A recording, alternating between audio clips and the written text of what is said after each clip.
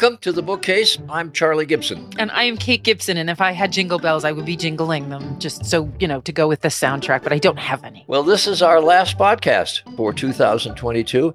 It's been a good year, Kate, and we have had such an embarrassment of riches in the authors to whom we have spoken. Oh, absolutely. I want to say thank you to all of the authors who were kind enough to come on our show and let us pick their brains about their processes, their writing, their novels, their nonfiction works. It's just been amazing. Well, when we started out, we said to people, we know you're not going to read every book we feature, but we will feature books that we like, A.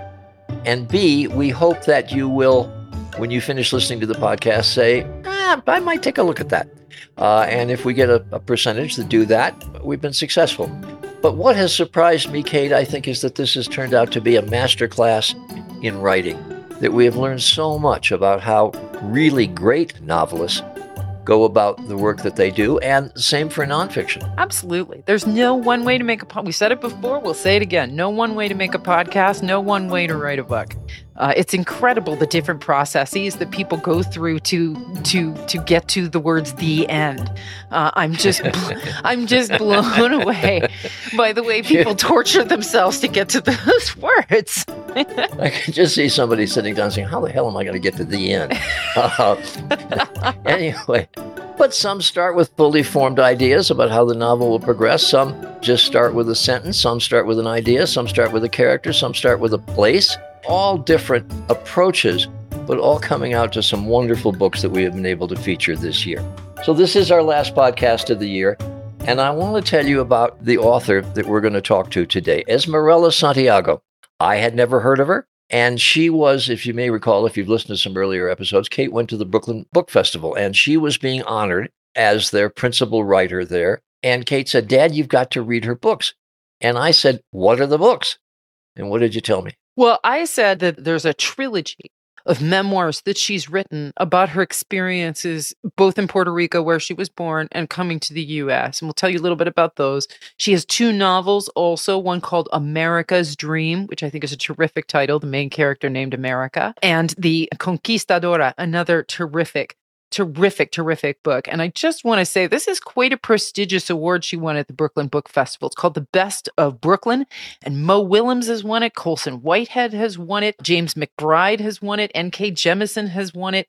It's got quite a prestigious background. But when Katie told me she's written a 3-volume memoir tracing her life from birth up to the age of 29, I thought, how presumptuous can you get? Whose life deserves 3 books before they get to the age of 30? But Kate said, "No, Dad, trust me, you want to read these." And so I did. And they are really wonderful and very distinct, each one. The 3 books are When I Was Puerto Rican. The second one is Almost a Woman. And the third is The Turkish Lover. And as I say, each one distinct. How so, Kate? Well, they really tell the story of a girl who's born in Puerto Rico. She's beyond poor. Her mother has her out of wedlock. She has lots and lots of brothers and sisters. The first book really is of her days in Puerto Rico as a very, very young child. And the book literally ends with, leaving Puerto Rico. And then the second book, Almost a Woman, picks up when she arrives in New York. And she's sort of living in this apartment with all of her brothers and sisters and her mother, who's very powerful, but flawed. And Esmeralda gets an opportunity it feels almost strange, but she gets an amazing opportunity to go to New York City's Performing Arts High School. And so she has to find her way as a Puerto Rican, an actress in a house where they're going, this is something you can do for a living. She's wandering around this crowded apartment practicing her vowels. And then the third is really about the relationship. She meets a guy and she uses him as the escape to get out of her mother's house. And the third book is really her coming into her own. She's involved in this relationship. The man's very controlling. But then somewhere along the line, Esmeralda starts to realize she's really smart. So smart.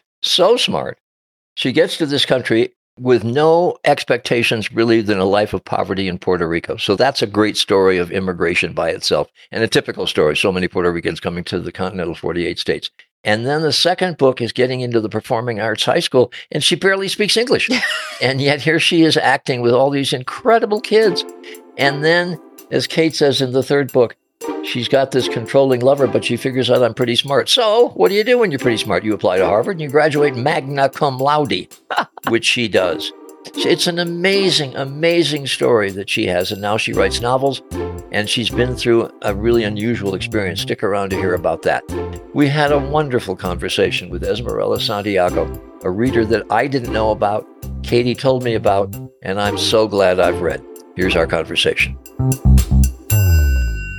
Esmeralda Santiago, author of a 3-volume memoir of her youth, growing up in New York, taking us through her college years. It is a pleasure to have you with us in the bookcase, Esmeralda. And I want to start by asking you what it was that made you think these early years of my life, when not a whole lot has happened to most people, what made you think these early years in your life were worthy of a memoir and why it would be important? Thank you. Thank you for inviting me today, by the way. I'm really happy to be able to talk to you about this effort, because I also need to give a lot of credit to the person whose idea it was, and it wasn't me, to write about my life. It was by Merloyd Lawrence, who was a publisher in Boston, who saw a series of essays that I had written about my experiences as a young girl in Puerto Rico, and they had been published just locally in Boston.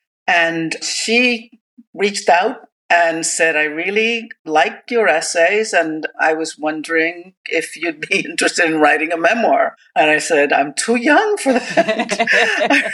I haven't lived long enough. At that time, I was just about 40. I just turned 40. It was a real surprise that anyone thought my history was of interest to them. I had been publishing these essays really as a way to keep track of my memories, because I was a new mom, and it occurred to me my children might like to know at some point what it was like for me as opposed to their lives in suburban Boston. It took me a while to think about it and then decide to try it. And I did. My first draft was almost 700 pages long. Now, was the first draft all 3 novels combined? I mean, did you just say, I'm going to write it from start to finish, or how did that work? Yes. Well, I had never written anything quite so long, and I didn't know what I was doing, really.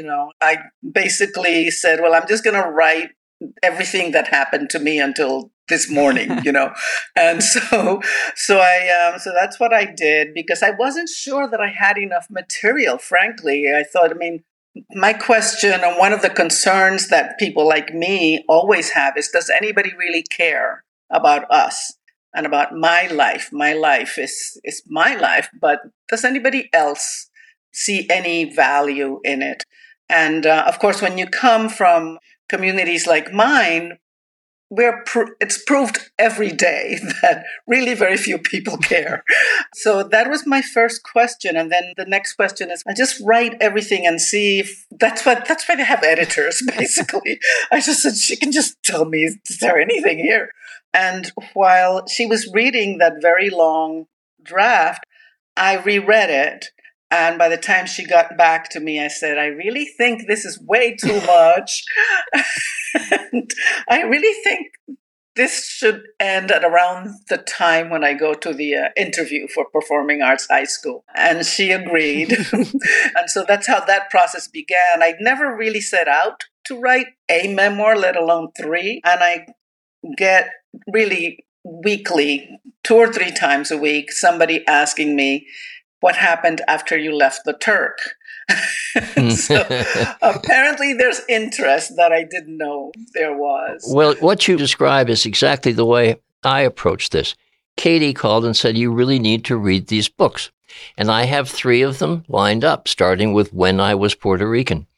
And I thought, this is so presumptuous for somebody to write a memoir, basically a 3-book memoir, that covers the age from 4 to 22, 23? 29. 28, okay. Yeah. And yet, as I went through it, I really began to think, A, this is beautifully written, and B, I came away with a new experience of the Puerto Rican experience of what it was like to grow up in Puerto Rico in a big family that was expanding all the time. Yes. Then to make the transition to coming to New York with a big family and no prospects and money, and what that experience must be like for so many thousands of people. And then your higher education, it all made sense. You made it make sense to me that it wasn't presumptuous, that it was really a story here of somebody who came to America and began to go through the American experience. So I'm curious, let me take you through the books. Starting in Puerto Rico, as you grew up, you had no thoughts of coming to the United States? You thought, what was your thinking life was going to be like? I pretty much thought I was going to be like the women around us in Barrio Macum, in Toa Baja. They were campesinas, jibaras, and that's who I knew, and I loved them.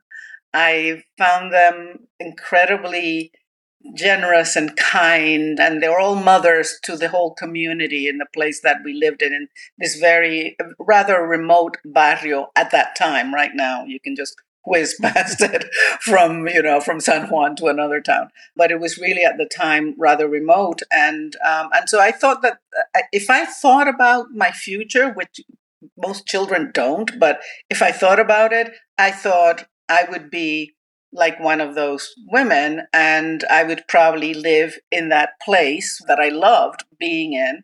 And I would be doing pretty much the same thing that they were doing because they were training me to do those kinds of things. So it was not until maybe about just days before my mother announced that we're leaving Puerto Rico and we're going to move to the United States. And at first I was, why? And then I don't want to go, and stayed in that I don't want to be here once I arrived in New York for a very long time, even though I kept trying to do all the right things that I needed to do as the eldest of a very large family with a single mother who was very ambitious and had high aspirations for her children. It was this kind of evolution. As I look at it, I think the shock was that I was no longer there in that place that was familiar, where I felt safe, where I knew everyone, and then coming to this environment where the climate was different, the language was different. I'm a rural girl. All of a sudden, I'm in the city. There were very few trees compared to where I grew up. I remember feeling like I was in a labyrinth because everything, all the edges were so sharp. And when you live in the natural environment, everything is sensuous and curvy.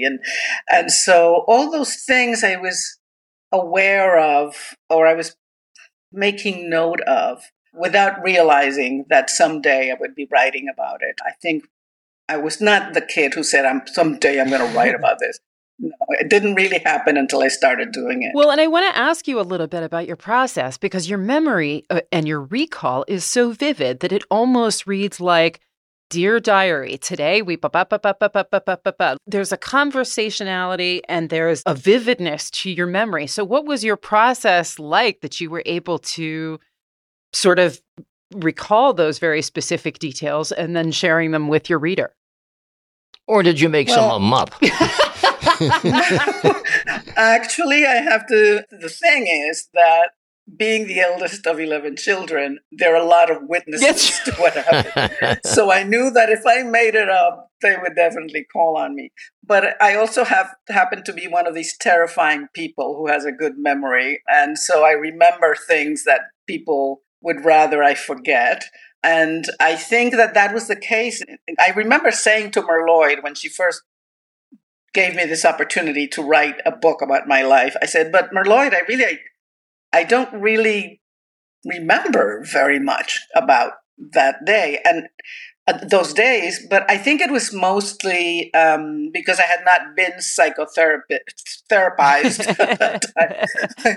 I didn't know about the idea that you block certain things in your life in order to continue to function in a way that's comfortable for you.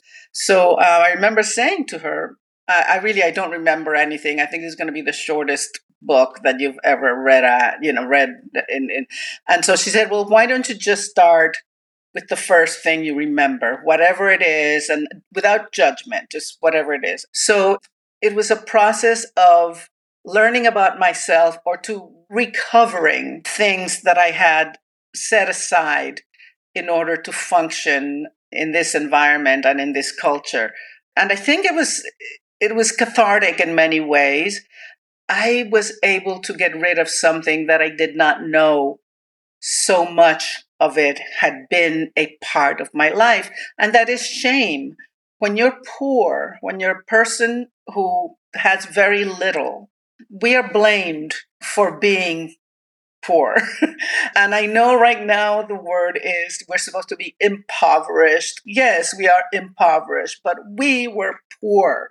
And I still feel that that is a much more exact word, because when you're poor, it's not just that you're not getting enough food, or you're not getting enough heat in the winter, or you don't have a token to get in the subway at the time. Now I know they do a little cards, but at that time there were tokens. It's not just about the things that you don't have, but there's no hope for getting those things. And, Charlie, when you said earlier, it helped you understand the immigrant experience. And I think this is one of the things for those of us who come from other countries to the United States. We are riding on hope. And the poorer you are, the more hope you need, and the more it gets pricked at. It's like a little slow balloon or something. And so it requires a development of character that I really feel right now as an adult. I understood I had to become a different person in order to fulfill my mother's aspirations, my own ambitions, and my own desire, which the very first few years in the United States was, I want to go back to Puerto Rico. But you didn't. You were poor, but the family was striving. You were getting menial jobs, saving what you could, and then all of a sudden somebody picked you out and said, you should try out for the School of Performing Arts, which is a tremendously prestigious school here in New York, where there are the best of dancers, the best of musicians, and the best of actors. You, however, couldn't dance, didn't play an instrument, and basically spoke in broken English. So how in the world did you get in to this incredible school? Yeah, I have to say, reading your audition scene as a reader, I mean, my palms were sweating. My palms were sweating for you. You had gone through the rehearsal process, the preparation process, and then you walk in the room with those unsympathetic faces, and my palms were sweating for you. On paper, there's no way you should have been accepted. Yes, chutzpah. That is all it is. I was one of the things that I realized in the process, because I asked myself the same questions, Charlie, in the process of writing it. How did this even happen? I had not been in the United States more than a year and a half when I did that audition. So the fact that this teacher decided that I was going to be, an actress for somebody who could barely speak English, it was his amazing ability to see something that I did not see in myself for many, many years. And so I am so very grateful to those kinds of teachers who saw these things I could not see in myself.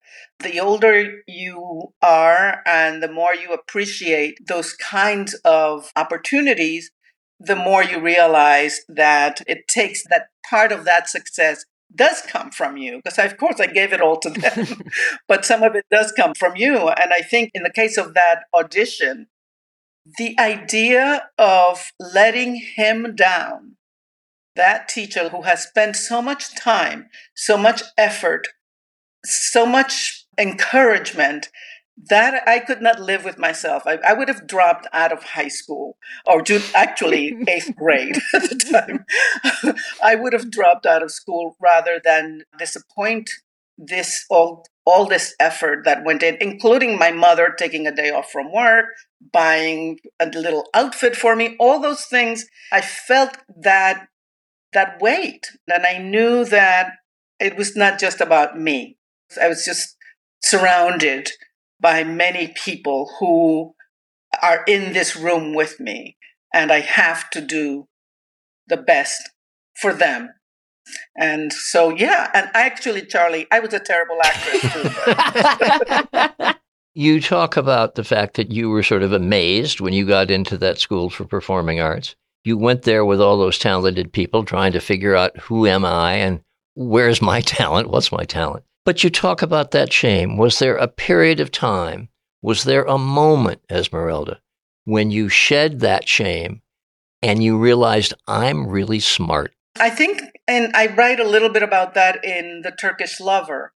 When I'm in the stage, I'm in my early to mid 20s, living with a man who is very controlling, and I'm like a horse before they open the gates. I felt that. I felt like I really want to go faster than this person, and that person is not allowing me to go through this gate. He controls the gate. And there, at that time, at the place where I was working, I met the most extraordinary woman. Her name is Marie Scully, who I still know. And Marie Scully just let me talk to her. Nobody ever, including my mother, asked me things about me and my aspirations and what I wanted to do and what was going on. And Marie Scully spent hours listening to me. And in the process of telling her what I was feeling and feeling very, very safe with her, when I did leave this Ulvi Dawn, it was her house that I went to. So there was this connection that she treated me very motherly. And I think at that stage is when I realized I have to let go of a lot of stuff that is not working for me. Numero uno, the Turk. I think it was during that period when I'm standing at Harvard Yard with Ulvi and having this epiphany, I belong here. This place belongs to me. I had never owned anything, really, maybe my clothes. But all of a sudden, I just had that moment where I said, this place belongs to me and I belong here. And the next day I started applying. So it's all this combination of being ready, having a sense that I'm ready, being able to express it, and then having somebody agree with me. Somebody who couldn't really do very much for it, but could at least make me feel like I could do this. And that's where I learned, that's where I got brave. That's amazing to me that you could go through the highly prestigious school for performing arts, that you could get into Harvard, that you could be there. And it wasn't until then that you thought, I deserve this. I'm up to this. This is where I belong. That's amazing to me that you could go that long with that much success, but it wasn't until you dumped the guy that it really came to you that this is an extraordinary life I'm leading. I'm really smart, and I deserve this. Yeah.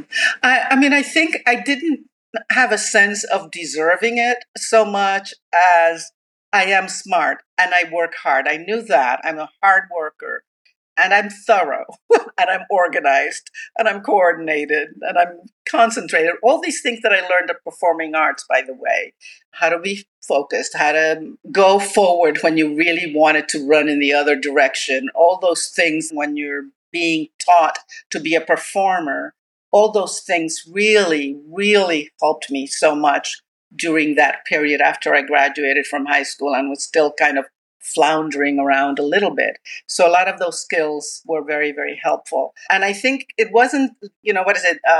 Make it until you make it. No, fake it until you make it. Fake it until you make it. Right? I didn't even have a sense of that at all. I mean, I knew that I had gone so far. That I knew because I looked around my circle of friends and acquaintances and even family members, and I said, none of them have gone this far as I have with very, very little resources. And so that's, I think, at that stage, when you recognize your own worth, everything becomes clearer for you. And I know that for some people, they never get that opportunity. And I'm very fortunate that I have always run into people who saw things in me that I didn't quite see, but they helped me to look in and find that person. The teacher, my first teacher here, the teacher who decided I was going to be at performing arts, Marie Scully, some of the friends I've made along the way, they have all been mirrors for me because they saw things I couldn't see until they told me they were seeing it. It requires a lot of courage to do that, to be that open, and you get hurt, of course. But, I've never been afraid of that, of being hurt. And I think that's part of the price you pay, right? But definitely courage, realizing I was really brave. I am courageous. I have a lot of heart. Once I felt that, I said, I can do anything. Doesn't matter what anyone says. Well, and speaking of trying anything, you're unique to the bookcase somewhat in the sense that you are not only a very accomplished memoirist, but you've also written fiction, America's Dream, Conquistadora. How is the process different for you when you approach fiction? Well, it's really because I am part of this enormous family.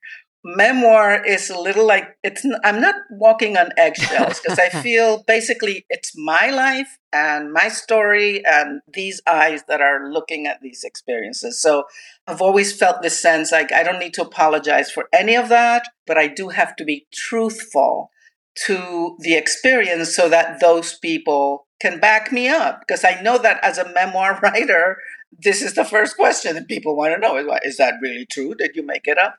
Well, I made up very, very, very little in those memoirs. When I get to fiction, I have this freedom to make up anything I want. Esmeralda, I want to ask you specifically about writing Conquistadora. There was something very specific and life-changing that happened to you as you were finishing that book. Tell us about that. I was maybe a week and a half away from my deadline of delivering Conquistadora to my editor, and I had a stroke. And the stroke was devastating for a writer because what it did was it hit all the areas that a writer needs. I could not comprehend what I read. I could not understand anything I wrote myself. I could write a letter, but I didn't know whether what I wrote made any sense to the recipient. I could not create anything because I couldn't read it back. And I remember lying in a hospital bed going, oh my God, I have not read War and Peace yet. I can't die yet. That was really one of my thoughts. So that was one of my thoughts and then the second thought was, wait a second. I would look at the newspaper or something. I go, this is familiar to me. When I came to the United States, that alphabet looks exactly like the one in Spanish without all the accents. And I learned how to read that language and understand it, and now to speak it 99% of my day. So this is not as devastating as it might seem, So I began the process of teaching myself how to read and write again. And I did it the way I learned myself, how I taught myself English, which was to get children's books with alphabets and little simple rhymes and things like that. And that's how I did it. And I remember I used to walk around with a copy of Bleak House because I had just started reading Bleak House when I had the stroke. And so I said, well, when I can read the first 4 or 5 pages, I know that I'm okay, right? So I just worked myself through this. It was really not easy, and I did not have therapists or anything. I just did it on my own. And then I remember being one day having lunch by myself and opening this little document that I carried around. And I read the whole first chapter of Bleak House, and I knew it, all the Jarndyces and all those people. I'm going, oh my God. So then I finished Conquistador. I went back to my own manuscript because then I knew I could understand it and was able to deliver it maybe 3 years after I had intended to deliver it. Well, Esmeralda Santiago, it is one of the great breaks that can occur that you would come to the United States and find the opportunities you did, not living the life that you had seen ahead of you in the small town in Puerto Rico. It's a great story that you tell, and it's a pleasure to read it. It's a pleasure to have you in the bookcase, and I thank you. Yeah, for sure. Thank you so very much for inviting me to meet with you, and thank you for reading my books. Hey, I'm Andy Mitchell, a New York Times bestselling author. And I'm Sabrina Kohlberg, a morning television producer. We're moms of toddlers and best friends of 20 years. And we both love to talk about being parents, yes, but also pop culture. So we're combining our two interests by talking to celebrities, writers, and fellow scholars of TV and movies. Cinema, really. About what we all can learn from the fictional moms we love to watch. From ABC Audio and Good Morning America, Pop Culture Moms is out now wherever you listen to podcasts. The first ever criminal trial of a former president is underway in Manhattan. It's one of potentially 4 trials facing former President Trump as he makes his third bid for the White House. What do voters think about his culpability, and would a guilty verdict make a difference in the election? I'm Galen Druk, and every Monday and Thursday on the 538 Politics podcast, we break down the latest news from the campaign trail. We sort through the noise and zoom in on what really matters, using data and research as we go. That's 538 Politics every Monday and Thursday, wherever you get your podcasts.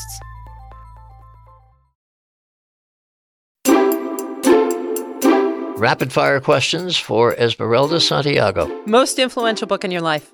This is an easy one, and it always shocks everyone. It is the Iliad. I read the Iliad at least once a year. When I get... Why? Why?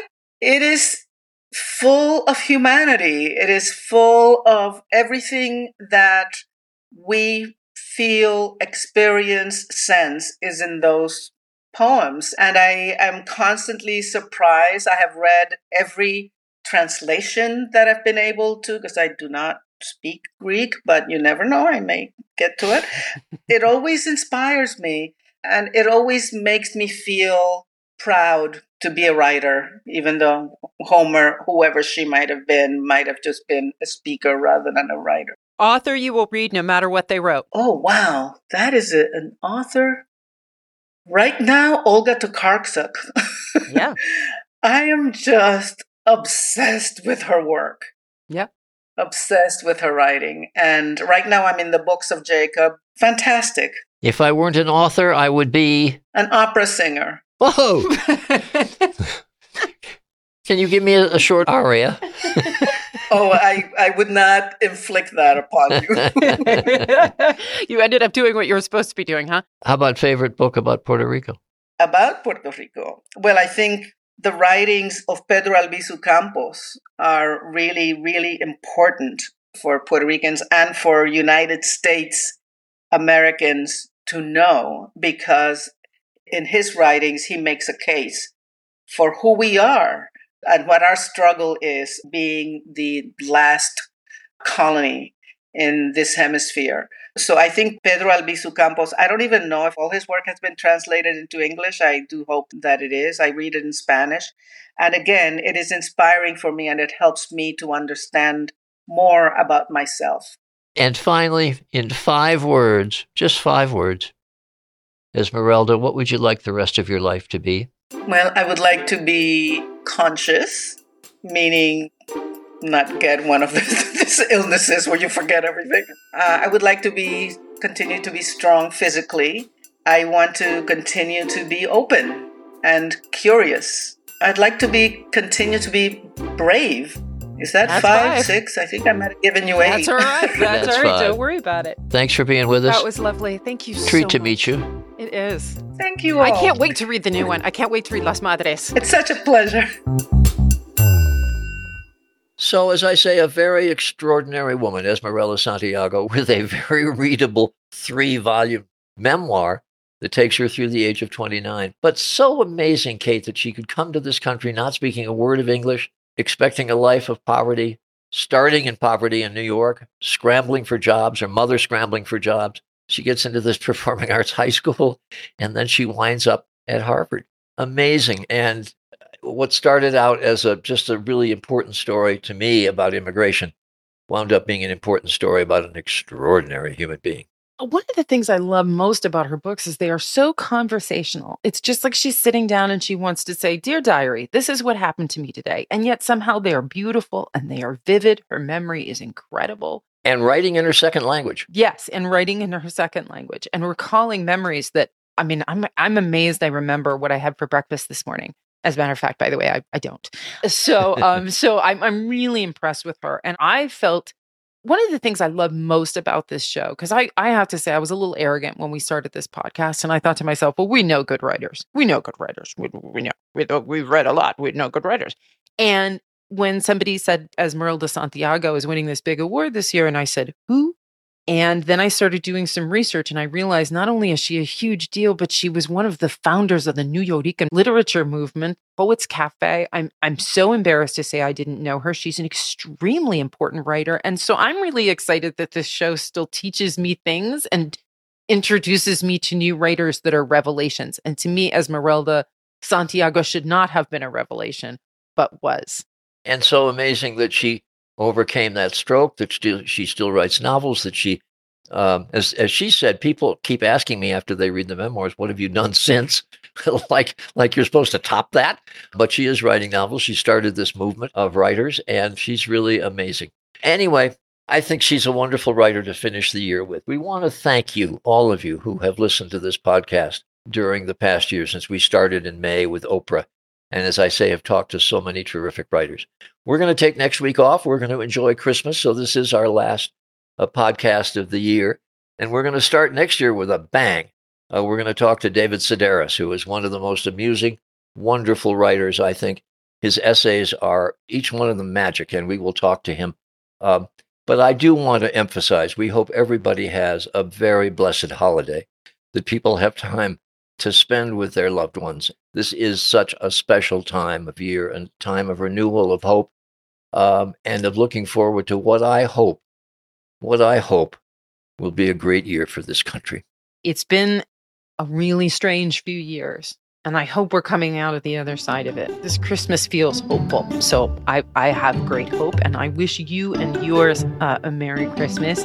I'm really excited that there are folks that are listening that aren't my mother and my husband. I thought that was going to be it. I thought every day we were going to sit around as a foursome and listen to the podcast. So the fact that there's more people than that is amazing to me, and this is my dream job. So thank you guys for helping me keep it. And if you would like to give us a present, go on wherever you listen to your podcast and give us a review. Or if you have some suggestions, we really do want suggestions. We need those suggestions because we want to get sponsors. We need somebody to be underwriting this thing. We can't do this for, just for our own amusement. But we do thank you if you review the podcast and give us some suggestions. We also should thank all the independent booksellers who joined us during the year. I hope they're all having very prosperous Christmases. And we do urge you to support your local bookstore. So again, happy holidays to everybody. And we're going to go off the air with a coda, I think a nice way to end the year, from Esmeralda Santiago. The Bookcase is a production of ABC Audio, produced by David Canada in conjunction with SureCam Productions. Brenda Salinas Baker is our senior producer. Liz Alessi is our executive producer, and we give special thanks to Josh Cohan, Elizabeth Russo, Nania McLean, and Cameron Chertavian. I wish all of you who are listening the courage to look beyond your mirror and to look at other people with the same love, attention, and concern as you do your own children.